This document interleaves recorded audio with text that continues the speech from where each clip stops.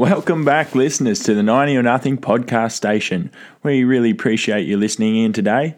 Today's episode is number 3, and we've got an awesome interview from cutting professional Phil Dawson. Phil's from Glen Innes, up in top of New South Wales there, and competes and trains cutting horses for a living and certainly does a great job of it.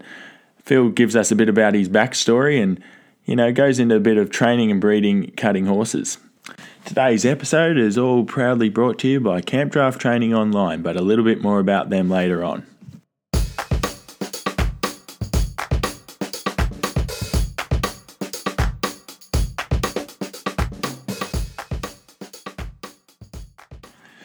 Well, Phil, welcome to the 90 or Nothing podcast show. We're very excited to have you here. How you been going with it all, mate? I'm well. Glad to have you here. Thanks for looking forward to being part of this. I really enjoy podcasts, and I enjoy as a learning tool, and as well as like hearing people's stories as well. So I think it's a great thing what you're doing. Glad to be part of it. Yeah, no, we appreciate you for stopping here on your busiest time. I see you went pretty decent down in Victoria and had a good time down there. Yeah, I had a really good time. It was a good show. I didn't reach my expectations. I didn't do as well as I'd like, but that's certainly it's part of what we do. It's certainly a tough sport, that's for sure. Well, where did you get all started with the cutting industry? And I probably got introduced to the sport through my dad. Really, my dad used to go down to the Futurity every year when it was at Moonby, and my dad's always been a horse tragic, so probably got a bit of a thirst for it through that. Ultimately, I wasn't that keen. I never competed as a kid on horses. I just rode horse mustering, and so I grew up northwest of Armidale on a place there. So it was just a tool to, I was never that interested in competing. So my dad never competed, and probably the spark got probably lit for it when I went to Longreach Pastoral College. Went up there for 2 years. With John Arler, I learned so much. It was there's still stuff I do with young horses now. Is a bit of grounding from that, and then I did a week's work experience with Todd Graham while I was at college, and and that probably got me a bit keen on doing it. But I never really thought I'd be good enough to pursue it. Firstly, and I just never thought. That's probably it. I just never thought I'd be good enough. So I never really saw it as an opportunity, I guess, to make a career out of it. But now you're here with a pretty decent business. I bet you made that. I bet you're glad that you made that choice. Yeah, I did, and all the decisions that probably led into doing it happened probably a bit by accident. I wasn't big on planning. I've certainly evolved a lot as a person since then, but I probably wasn't big on planning and having goal setting or any of that sort of stuff when I was young. It just sort of happened organically. I just liked riding horses, and I had a passion for it, and as time probably progressed, I probably figured out a bit. I had some ability, and it probably took me a good while to really believe. I led with my heart, not my brain, when I was at that stage of my life, and I just loved it. And that's really nice. So you started out at Longreach Ag College there. Yep. Was that just doing a sort of horse course there, or no? I did. I can't remember what it's called. Something of ag. I can't remember what it's called. That's right. I was there for 2 years. I think it was the Social Diploma in Pastoral Production or whatever it was called. Yep. So I did that. I was there for 2 years. Part of that was the horse course. Right. Did horse breaking, and I loved it. And I ultimately I think I probably gravitated towards it because I had a knack for it, and So it sort of seemed like wherever you went, that horse bug always seemed to flare up in you, and it did sort of lead back to that more. So it did for sure. And then when my first job out of college, I worked for for Brahma Stud. They had places between Wandoan and Roma, and a place down at Toogoolawah. So I was a bit of to go wherever, wherever the work was on. They also made hay and silage, and I did a bit of everything. And Mick and Inga Conley were on one of those places, so I ended up taking my holidays. I did Rocky Sale with Mick and Inga, and they were so good to me. And so that's, and I initially started with reining with them because I had a little gelding, little stock horse, quarter horse cross gelding, and I just picked up when I broke him the broke him in the week after I finished college, and so I had and I'd be him and another horse, so I had a couple of mustering horses for my first job, and yeah, so I ended up going. Mick and Inga just hauled me around to some reignings, and I had to go at that for a couple of years, and I ended up at Chinchilla at Bottle Tree Feedlot for 18 months, 2 years too, I think, just pen riding, and Roger Elliott, the manager there, he was into cutting. He's a guy that's won the Futurity back in the early 90s, and Yep. so again, I ended up probably gravitating towards the horse thing again. Yeah. The reining was great. I learnt so much. Yeah. Okay. And Mick and Inga Conley were so good to me. They were unreal. Again, the horse breaking side of things, like, they were great. They were really good. I guess they would have been fairly, inspirational and innovative in the way you break a horse now, and for the cutting scene. I guess you would go back to those values that they've given you with horse. Would you say? Yeah, definitely. I think it's really good to do. I think I found it really good doing lots of breakers when I was a young fella, and everything from riflemen's that wanted to shake your hand, and Arabs, thoroughbreds. I did lots, so it was really good. I learnt lots. Yeah. It was really valuable to my journey doing the horsemanship side of it. So it was really good. And then the reining, obviously going into that was good. It was getting a bit more specific, and it also made it a little bit harder in my early part of my cutting career. Yeah. Just wanting to be a bit of a control freak. Right. Yeah. So did you compete much in the reining? I did. Yeah. Did that give you a good sort of insight into competition life? Or? It did. I just didn't take it very serious. Again, I probably didn't think I was good enough, and I finaled, and I had a pretty good shot of. I would have won my first reining Futurity, the first one I went to. I'd never even seen. I'd just seen it on a video. Yeah.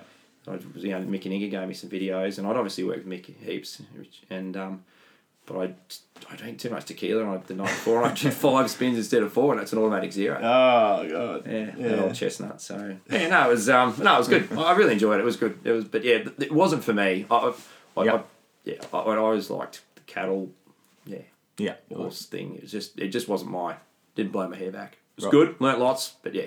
Yep. So you went from the feedlot, and then what happened after that? You went to a few Todd's, you said. Yeah, I used to go down when I was at the feed. I went down to Futurity and helped Todd because I did my week's work experience with Todd when I was at college. So I sort of had that contact, and I used to, I went down there for the party as much as anything. It was a bit more, cutting was not as serious back then as it is now, and so I kind of did that, and then when I was at the feedlot, it was a bit funny story actually. I got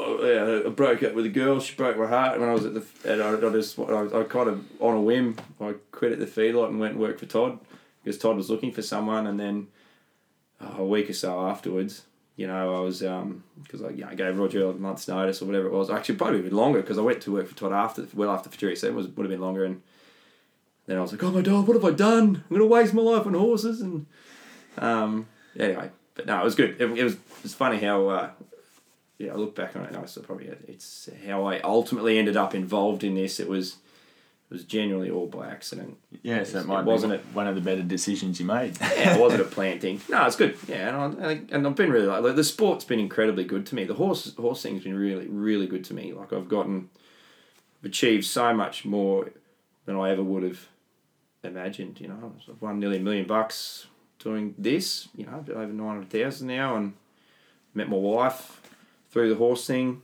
Yep. So many friends. Yep. I've learnt lots about myself. Yeah, that's good and bad. I think that's a good thing about sport.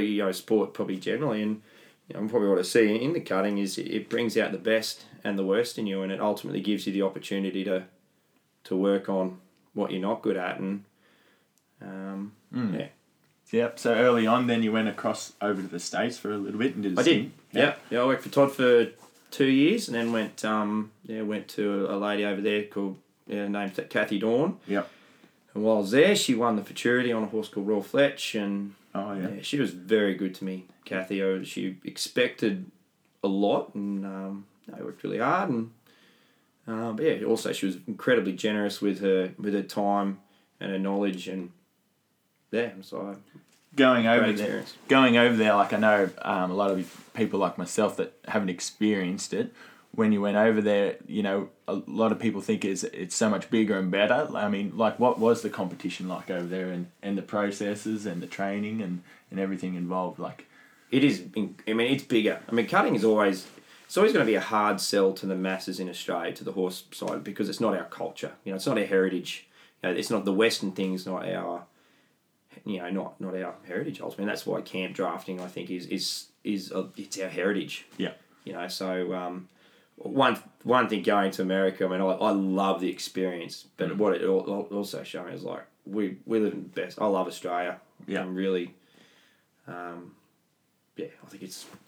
Yeah, we live in the best country in the world. I visit everyone. Probably, yeah, but the ones I've gone to, I think we live in the best place in the world in that regard. And so it is massive. It's just the sheer scale of the industry over there is incredible. Like, it just dwarfs, and certainly the money side of things is incredible too. so, like, how many horses, say, would she have in training while you're over there? Well, she didn't ride as many as what I'm. Right, Kathy didn't ride. It's geared a bit. It's structured a bit different, I suppose. She used to, when I first went to work for her, she used to have all her 2-year-olds, like, all farmed out, so other people would do them. Like, when I was working for her, she made it a lot of more in house. Yeah. But yeah, just well, she was only riding 20 odd, something like that, to 30, I think, when I was working there. So Yeah, so she's still pretty young.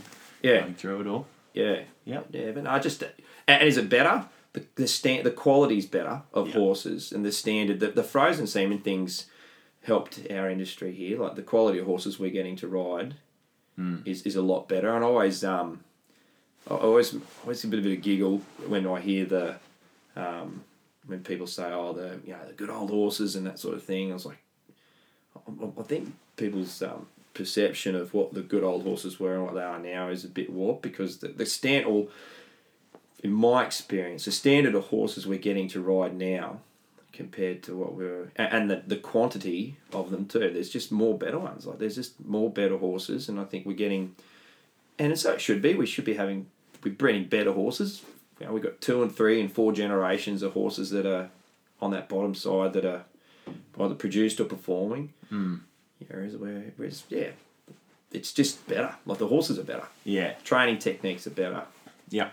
You know, all that sort of thing. So you'd say Australia's certainly on its climb upwards, like, we're sort of heading in that direction with the introduction of, you know, frozen semen and being able to get access to those training techniques, like you're saying. Yeah. We're getting up there with them. Yep. Yeah. Yeah, definitely. Yeah, definitely. We'll never be to that standard. Yeah. Like, we just don't have the scale. Yeah.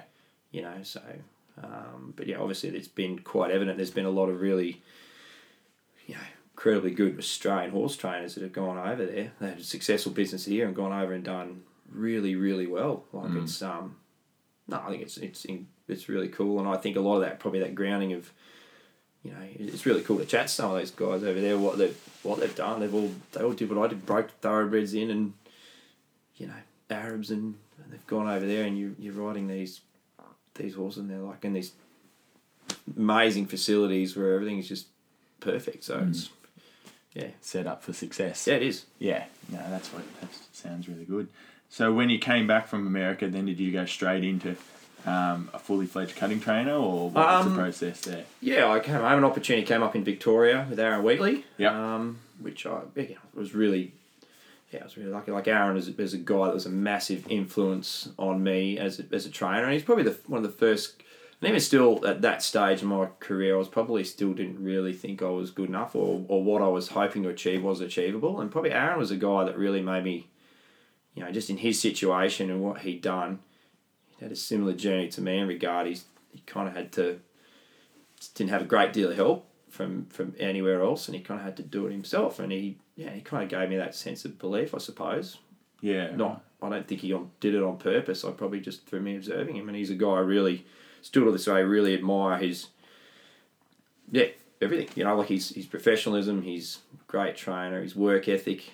Yeah. And so he was a massive influence on me in that regard at that stage in my life, and incredibly grateful for his he gave me a bloody very good start down there, and sort of got sent some horses my way because he was riding a lot. Right. And and I was down there for 4 years, and then moved back up to northeast New South Wales, and sort of been out this part of the world since. So Yep. So you got a good setup in Glen Innes as home. yes, Glen Innes, yep. Yep. So I mean, pretty dry there at the moment. But, It's I think everywhere's pretty dry, except for Victoria where we just were. Yeah. The cattle certainly looked fat, pretty fat down there. Yeah, no, it was pretty amazing. It was just nice. I'd have just driven down there and not taken horses just to look at some green grass, to be honest. So refreshing. It was good. Yeah, I bet it was. So now at home, you head back and you've got pre-work horses for Futurity next year, or what are you up to now? Yeah, just hooking and we've already culled a lot of the horses for next year. Yep. So I think I'm not sure what we'd have left, 7 or 8 maybe. Right.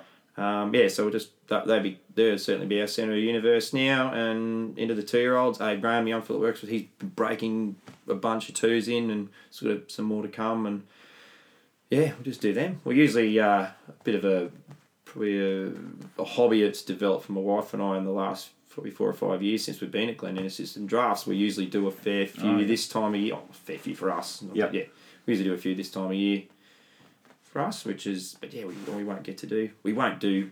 I think we won't do 1 or 2 maybe this year, and that's about it. Will they be with like client horses, or you sort of your own personal ones? Or? Yeah, like the last couple of years, I've had a couple of horses for clients that I've drafted, but they got sold last year through Landmark, and No, one of those horses was a Duro study.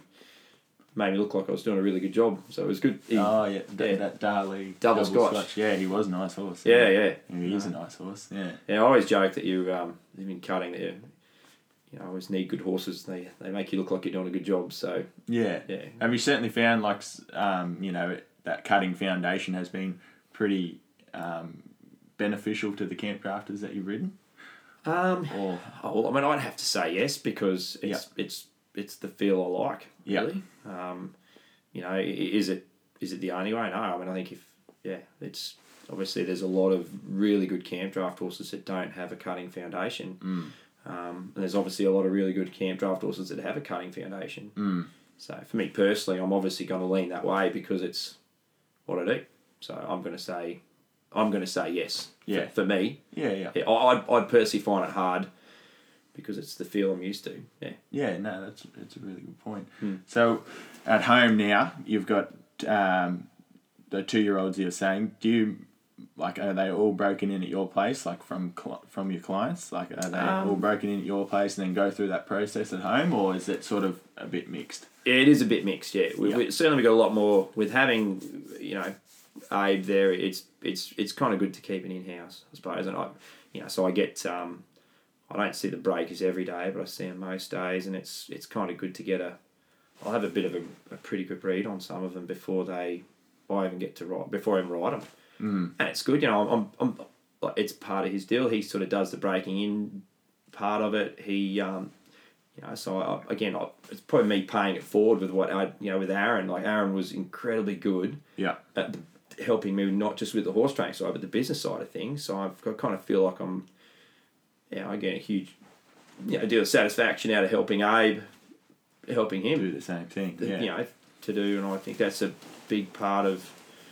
Well, it's a part for me anyway. Is helping paying it forward, because I was really lucky, fortunate, to have some people that have been incredibly generous with their time and passing on that information. Even in the camp draft things, like at we did last year. We did Chinchilla and Warwick. Oh, right. I think that's the cool thing about the horse sport is some people that are really generous with their time. Like, I was just sitting at the camp at Chinchilla, and it was kind of like starting the journey. It's probably the most nervous I've been, I reckon, for 15 years. It was so much fun. It was such a rush, and my heart was beating out of my chest, and I just felt like I was way out of my depth. And really, yeah, it was good. I really enjoyed it. I loved because I don't get nervous. It's more of a controlled nerves at the cuttings. I don't really get. I don't know. It's hard, but it was like rookie nervous at. Draft. No, and that's the part I enjoy about probably drafting is how nervous I do get, and but I'm getting better. It's starting to slow down now. But Terry and Paul was really just generous with his time and give me some really cool information. And Bruce McNaught's been good too. Rarely do I go to a draft and he's not there, and he gives me a bit of feedback, and Right. It's good. I think that's a cool thing about the horse sport. If you're open to it, you can really learn a lot off your peers, and people are generally pretty generous with their experience and their knowledge. That's it's definitely good to hear that, because I know like us not non-professionals out there listening are definitely don't think that the professionals ever get nervous or ever get worried about something. So it's definitely good to hear that that you're just human and you're same as everyone else. You've got to go through that process and that's really good comforting to hear. Yeah, that's good. Like I said, it's been good. I mean, I've done lots of sports psychology stuff too. Look, helped me with my cutting, and it's been good to going to the drafting thing. It's I've kind of like I had to start again a bit. I've obviously got a skill set that crosses over to a degree, but I've also had to learn lots of new stuff, which has been really challenging and really cool. Yeah. Yeah. So you mentioned this sports psychology. Like, I mean, in terms of you'd have to be fairly mentally tough in the sport you do. Like, I imagine there's plenty of highs and plenty of lows. So trying to keep that, even balance would be pretty challenging, wouldn't it? Yeah, it is. No, for sure. I mean, I certainly feel like I'm doing the best job of my career, and even this year generally, like I certainly haven't reached my expectations of what I hope to achieve with my horses this year. I look across the group of horses; they're all really sound. They're I've trained a really good group of horses, but I didn't certainly achieve personally what I would have been happy with. But I had a great prep. Really good spot in my life. Mentally, I'm in a good spot. All those sorts of things, and that's certainly part of part of what we do. And I think it's it's something to be mindful too. Like I'm a parent now, and I think it's great. Even just with my kids, it's good for them to see, I think, and it's a bit hard to talk too much about them because they're only 4, 5 and 8. So, but I think it'd be good lessons for them to learn in life. Sometimes you can work really hard and you can have a really good preparation and you can have things tick all the boxes, and it still doesn't go your way, and you can, and sometimes you can life be chaos and have a bad preparation and go and do really well. Yeah. But all you can do is consistently try and do the best thing by yourself, your horses, and your client. One of the main reasons we started this podcast was to bring you guys as much information on the camp draft and cutting industry as we possibly can. If you're looking to improve yourself and your horse in the camp draft arena, be sure to check out Camp Draft Training online. Their team brings you guys all the latest tips from top camp draft trainers across Australia. Be sure to go to their website and subscribe at www.teamcto.com.au or find them on Facebook at Camp Draft Training Online.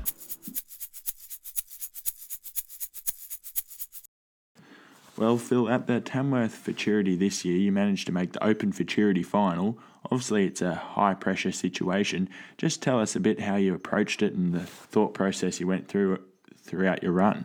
I never try and think about the result. Yeah. I never think about winning or losing or anything. I just try and think about doing my job, really, and controlling the things that I can control, and the next step in front of me. Right. That's it. That's it. Well, I guess that's all you can control. Yeah, and that's just probably and I guess human nature does certainly make things a lot more complicated than they are, and I think it's certainly good to get into it and break it down as much as you can. But then ultimately, when it comes to competing, you don't have time to be breaking things down too much. It needs to be as simplistic, and that's what I try and that's how I try and train the horses. Yeah, and they just follow some steps, some really simple steps, and if they just have some simple procedures and they just do whatever they need to do in that moment to control the cow, which is what cutting is, and that's what I try and do too. So the people that win the most money aren't the people that do the most right, the people that do the least wrong. Yeah. No, it's interesting you say that. But you were saying before that genetics are sort of getting better in Australia. Sort of what sort of line do you find that that you get along well with, or or find that are doing well in the industry? Yeah, I just like good horses. Yeah. yeah. I mean, certainly the dam lines I think are big. Right. Yeah. They're big, like those good maternal lines are really important, and I think that's probably why some of those, like that frozen semen stuff that we're getting to ride in the cutting world is having as big an influence is not just because of them, it's because of we've got some really good quality mares that are performed or producing, And are they imported mares, or are they sort of Australian bred mares? No, Australian bred mares, yeah. Yeah. No, definitely. So obviously Doc Spinifex had a massive influence on our industry, and I think you'd be doing well to find there wouldn't be too many horses that wouldn't have that on their bottom side that are pretty, that it's a pretty dominant maternal line. There's a lot of them. Yeah. Yeah. Well, you've had some pretty good horses recently, like shines like Metallic and Becky's Murata. Yep. They've been pretty successful horses in the show ring. Yeah. How did you come about those two? Belinda, bought Shiny off Pete Shakespeare and just spoke to me the week after the futurity, and that was pretty. Yeah, that was a pretty easy kind of get on to him, and Steve Smith started him out, broke him in. Yep. Out at Gundy, and then I've had him ever since. So, Belinda's been great. Like, she really trusted me with the process. Yep. Belinda and Frosty have been really good. Like, and that horse he was really textbook too. He was just really. Yeah, he was just a good horse from the start. He was always very, very feely, very cowy. He's smart, and he just like I said, he was very uncomplicated. Always say the hardest part with with studs, if it was colts, is that 3-year-old year, and they collected him as a 2-year-old, and I was really interested. I was like, oh no, might be opening Pandora's box here, but he was great. He's been really uncomplicated. Yeah. Yeah. So he's definitely made his mark in the show ring, that's for sure. Yeah, no, just desire. Yeah. Cares, like I can't make a horse care like that. Yeah. I like to say it's all me, but I was just lucky enough to get to ride him. That desire is there. I was just fortunate enough to get the horse, really. And so if you were to say, like, what makes a good horse and a great horse, would you say that desire? Yeah, desire, yeah. I mean, and Becky's the same. Like those horses, they just have a knack of, I don't know, like what makes a great athlete, a great football player, a great footballer. They just step up on big occasions. Mm. And that's probably indicative. All of like the futurity horses I've got for next year, they're all physically gifted enough to be where they are. They've all got enough cow. They're all doing well. So I've got 8. I won't have 8 good futurity horses the week after the futurity next year. Yeah. I'll probably have 2. Yeah. Yeah, or 3 if I'm lucky. Yeah. Like really, all 4. Who knows? Like they're. I was talking to Dean Holden down in Victoria, and we were talking about got good futurity horses. And I said it's funny. I said everyone's got heaps of good futurity horses for next year. I said, but there's about half a dozen by the end. Everyone's got about half a dozen by the second weekend in June, because they're like, I guess I always trying to use the comparison to like imagine what the Broncos have got signed, 18-year-old young blokes. Who knows? They're probably 50, 60, 100. Who knows? But how many are going to play first grade? Mm. How many are going to play Origin? How many are going to play for Australia? They're all physically gifted enough to be there, and they're good enough to be there. But how many will be good enough? What makes those big moment players good? What they are, and it's made for the horses. What makes those big moments? Like what makes Pete Comiskey so bloody dominant at cam drafting? He's just a big moment person. Like there's lots of people out there with as much ability as him, and he just makes the good choices at big moments. And I think that's probably the same with horses. Yeah. Well, it's interesting to say, because I guess, like, as a kid growing up, we sort of choose that line, like, we're going to be, like, I'm going to be a good football player, and you can put all your energy into that. But I guess a horse, in a sense, he doesn't get the choice, but it's, those horses that do make that choice, I guess, saying, yes, I have the desire. I want to be good, and I really care about it. Those are the ones that sort of step up, would you say? Yeah, no, definitely. Yeah, no, definitely. It's just desire. Yeah. Desire, and then and I think the good horses ultimately do what we just spoke about. They just make a good choice. That Becky in particular is and I had another mare called Metallic Moon. Yeah. That Kylie Graham owns, and she's now drafting, and yeah. like those two horses, they've probably had a sense of composure about them, which is, again, I'd like to be able to take all the accolades for teaching them that, but they, those horses have taught me lots in that regard. They've just, their desire, they're efficient, they're athletic, and they just have a sense of composure about them. That's like, a lot of you can't teach. Yeah, I sort of understand. Like when you come across those great horses, they sort of have that, feeling when you get up next to them that they are professional and they're a bit of a competitor when they have that presence about them, even when you're just standing next to them. Yeah. I definitely find that. Yeah, no, for sure. But no, it's been sort of like Prestige Cat, Destiny's Mr. Chick. They were all, they're and Shines like Tatler. They're really, those sort of horses. Like they just, I don't know, their desire to be good horses, and they ultimately, I think they you feel that confidence when you compete on those horses. They kind of just they make you feel like you're doing a good job. Yeah, okay, that's good. And we'd touch on, do you breed many at home? We do, yeah. What are your mares and who are you breeding? Well, we bought a mare a couple of years ago.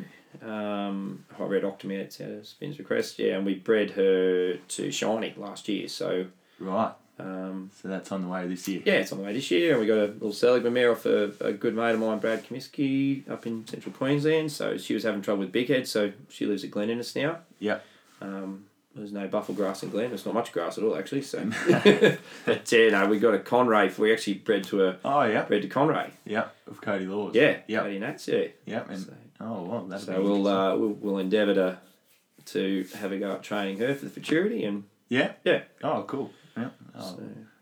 He'll be certainly happy to hear that. Yeah. Yeah. No, it'd be good. Good to good to have a go. Anyway, I think there's certainly, from what I've seen in the drafting, there'd be individuals out there that would be able to do the cutting thing. Actually, I was going to say that you definitely think there's camp draft size out there that would make potential cutting sort of cross into that cutting line. Yeah, they'd have to. Yeah, they'd have to. I mean, they just would have to. I mean, my only my biggest probably observation from riding stock horses over the years compared to the quarter horses is purely the the maturity level. Yep. And those quarter horses, and not all quarter horses, we get to ride plenty that aren't. Yeah. But I think that stock horses, from my experience, generally probably don't retain the training as 2-year-olds. Yeah. As much. They're mentally just not as mature. Yeah. They. But that's. We trained.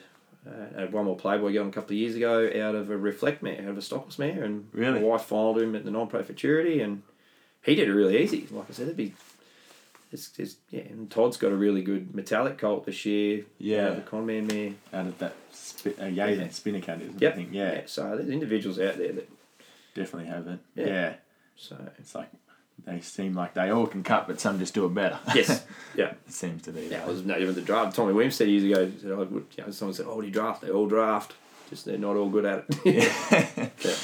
Yeah, that's certainly spot on. That's for sure. So then you got next year. You're sort of going to take a couple to Landmark, you're saying, maybe? Yeah, we got two entered. If all goes well. Yeah, all goes well. So no, it's probably a big part of. Yeah, I think that the industry, that concept around Landmark's been such a good thing for the horse industry, cutting and camp drafting. It's become quite the beast, hasn't it? Really, it's it's unreal. It's a good place to go and be part of them. Even just socially, it's good fun to go down there for a week. And we've got a couple of horses. Part of the reason we bred the Conray filly too was ultimately to train her and stuff, but was to gearing her to to the Landmark thing too. I think it's become a part of everyone's business. Yeah, it's provided a good marketplace to breed and then train and sell a horse there, hasn't it? Yeah, absolutely. Instead of just, sort of looking private, I guess, you've got that really, I know a lot of people just breed to sell at Landmark. Yep. And I guess that's, fairly helpful nowadays. So that's really good. Well, that's going to about do it for us, Phil. But thank you very much for coming down here and, giving us your thoughts, and we really appreciate your time. Well, good luck with your new venture. I love these podcasts, and they're great when you're driving. It's just cool hearing people's stories, and hope you've enjoyed mine. No, we certainly have. Thanks, Right. Phil. Righto. Bloody good.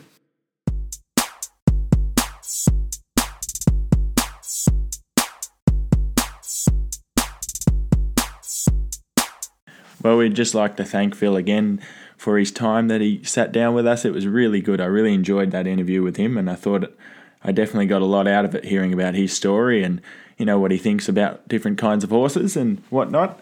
Again, at every interview, we're just going to do a few three little takeaways from each interview and, what I sort of got out of it. And I guess the first one with Phil was, really back yourself. I feel like, Phil, like a lot of trainers, has been through the process of trying to make it, and he thought he wasn't good enough, and through hard work and taking advantage of good opportunities, I guess he's succeeded and became the great trainer that he is today. My second little takeaway was he definitely highlighted the idea of great horses really having that desire to do their job. I feel like this is so important in those big moments, and that's what we're all chasing, whether you're in the cutting, camp draft or cow horse sports. My third little takeaway from Phil's interview, which I thought was really cool, was how he managed to bridge the gap between the cutting and camp draft industry. Phil's obviously a very good cutting competitor, but also dabbles every now and then in the camp draft sports, and has proved to be pretty successful at that as well. He also touched on how the breeding lines are definitely going to cross over, so we definitely thought that was a really cool part about the interview. Well, thank you for everyone for tuning in to the third episode of the 90 or Nothing podcast show. We'd love to hear from you. Message us on Facebook or Instagram, or email us at admin@90ornothing.com. We'd love to hear where you're listening from. Are you driving to work? Are you waking up? Are you going to sleep? Or maybe you're shoeing your horse. It doesn't matter. We'd love to hear. This episode was proudly brought to you by Camp Draft Training Online, and we'll see you next week.